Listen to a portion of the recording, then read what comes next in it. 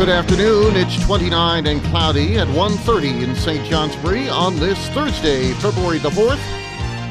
I'm Bob Welch, and welcome to my world.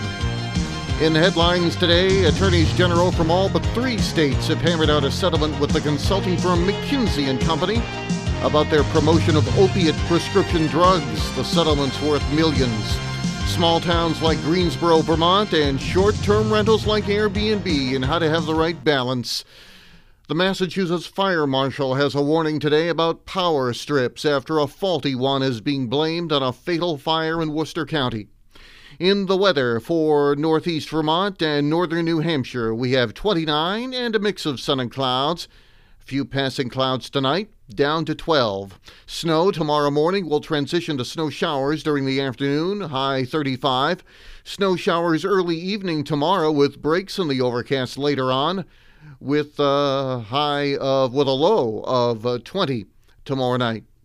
Partly cloudy skies for Saturday, high of 28. Sunday, cloudy skies with afternoon snow showers at a high near 30. Around the region at 131, sunny skies everywhere but Boston and Hartford. Boston and Hartford have 37. New York's Putnam County, Manhattan and Barnstable, Cape Cod all reporting 39. Montreal is 34, with Albany checking in with 37.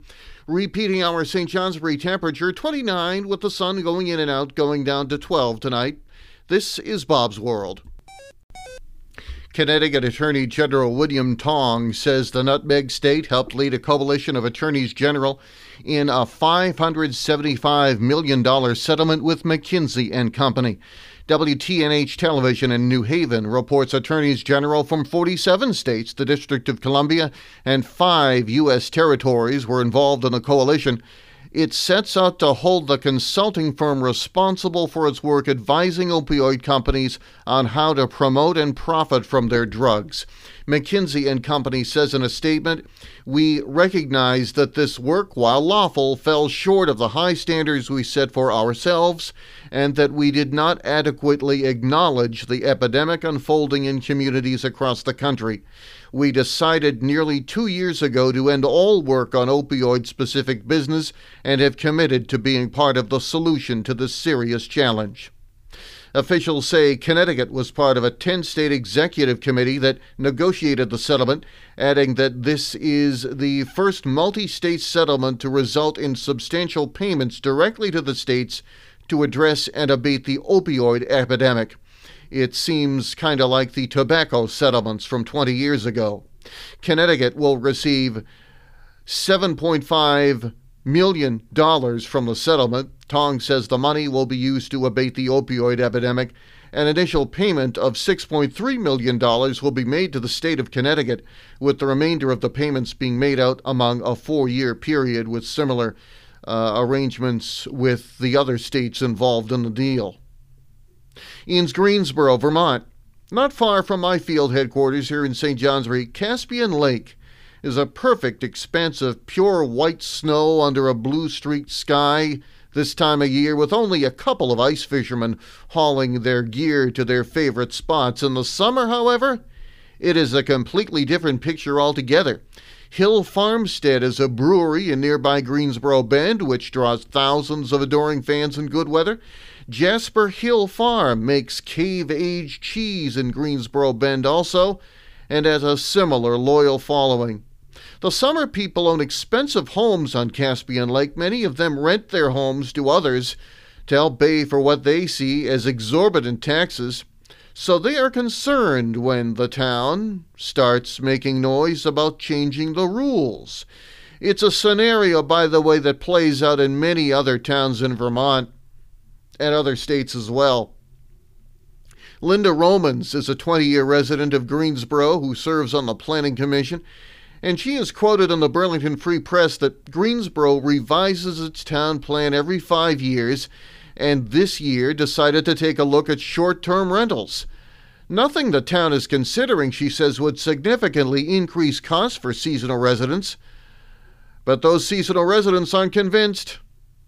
Romans, together with zoning administrator Brett Anstancio, summarized the changes under consideration as a one-time $60 fee to apply for a short-term rental, a requirement to post a form from the state of Vermont showing that safety, health, and financial obligations for short-term rentals have been met, and an assurance that the number of people to rent fits the capacity of the septic system attached to the rental. Peter Romans is chair of the select board, and he's Linda Romans' husband. He says the state requirements, which include items such as smoke and carbon monoxide alarms and handrails on stairs, have nothing to do with the town. The town is mostly interested in protecting the excellent water quality of Caspian Lake. A requirement for a minimum 7-day rental, which raised objections, has already been dropped to 3 days. This is Bob's World. The New York Daily News is reporting a New Jersey man was trying to free his sport utility vehicle from a snowbank. Then the vehicle caught fire, killing him. Police responding to a 911 call showed up to the Lucen Sloat Creek parking lot in Little Ferry, New Jersey, around 9 yesterday morning to find the 62-year-old driver revving his engine repeatedly, rocking the car back and forth to get out of the snow. The cops tried to talk with the man, but he didn't really engage them. A tow truck was on the way, and the officers went to their vehicles to give the man space to back out. Little Ferry Police Chief James Walters adds that when they got back out of their cars, they heard a loud pop noise, and when they looked over, the car was smoking and starting on fire. Officers tried to save the driver, but flames engulfed the SUV in mere minutes. Fire officials in central Massachusetts are issuing a warning about the dangers of overloading power strips. That's after determining that one of the devices was to blame in a fatal fire in Blackstone, Worcester County over the weekend. Saturday's fire killed 30-year-old Tegan Lafayette, who lived in an apartment on the second floor of a converted one-family home. The Massachusetts Fire Marshal's office said in a statement that the fire began with the power strip, which had clearly failed. It is unclear exactly how many appliances were plugged into the power strip, but the Boston Globe reports investigators found 2 space heaters, an Xbox game console, and other electrical appliances nearby. The body of a backcountry skier who was killed by an avalanche in New Hampshire was found by rescuers around 6 last night, buried under 13 feet of snow. New Hampshire Fish and Game says the missing skier, whose identity has not been released, was found in Ammonoosuc Ravine. That's a half-hour east of Littleton, New Hampshire. The Boston Globe reports the skier was reported missing by his friends Tuesday night after failing to return home or answer repeated telephone calls. Initial reports indicated that the skier had planned to ski either Ammonoosuc Ravine drainage or Monroe Brook drainage on Monday, and his vehicle was discovered yesterday morning in the snow-filled Ammonoosuc Ravine parking lot in Jefferson. A Quebec man dubbed the Pilot to the Stars, who had been on the lam since mid-December, has turned himself in to Quebec Provincial Police. The Globe and Mail reports 59-year-old Normand Dubé surrendered last night to the Sûreté de Quebec in Montreal's northeast suburb of Mascouche. Dubé had been sentenced to 2 separate cases, including 7 years in prison for a 2014 aerial attack on Hydro-Quebec lines that cost the utility $28 million and plunged 180,000 Quebecers into darkness. He was also found guilty of arson and making threats against civil servants in a separate case and sentenced to 9 years in prison. Previously known for transporting Quebec celebrities on his plane, Dubé had been placed on the province's most wanted list after failing to report to a detention center when the Quebec Court of Appeal revoked his bail December 14. On Monday, that same court dismissed Dubé's appeals of his convictions at the request of the Crown, agreeing it had the discretion to dismiss an appeal when a party does not respect its commitments and flouts the court's authority. The Globe and Mail reports a spokesperson for the Crown's office says Dubé will appear via video link before a judge in Saint-Jérôme later today on a charge of breaking conditions. Now this item from the desk of Steve Scott at radio station WCBS in New York. The Texas Department of Public Safety has apologized after sending out Amber Alerts about Chucky, the killer doll from the 1980s horror flicks. The alert, complete with a clothing description, blue denim overalls, multi-striped long-sleeve shirt, was meant to be an internal test, but it was released to the public. Not once, not twice, but 3 times. This is Bob's World. Thursday, February the 4th is what today is, the 35th day of 2021. There are 330 days left in the year. Actor Jerry Adler is 92. Rock musician John Steele of The Animals is 80. Singer Florence LaRue of The Fifth Dimension, 79. Former Vice President Dan Quayle marks 74 today. Rock singer Alice Cooper, 73. Former Football Hall of Famer Lawrence Taylor is 62 years old today. Country singer Clint Black is 59. Actor Rob Corddry is 50. Television personality Nicole Wallace is 49. Olympic gold medal boxer Oscar De La Hoya is 48. Rock musician Rick Birch of Jimmy Eat World, 46. Singer Natalie Imbruglia is 46 as well. And Olympic gold medal gymnast turned singer Carly Patterson is 33 years old today. On this day in 1783, Britain's King George III proclaimed a formal cessation of hostilities in the American Revolutionary War. In 1789, electors chose George Washington to be the first president of the United States. 1861, delegates from 6 southern states that had recently seceded from the Union met in Montgomery, Alabama to form the Confederate States of America.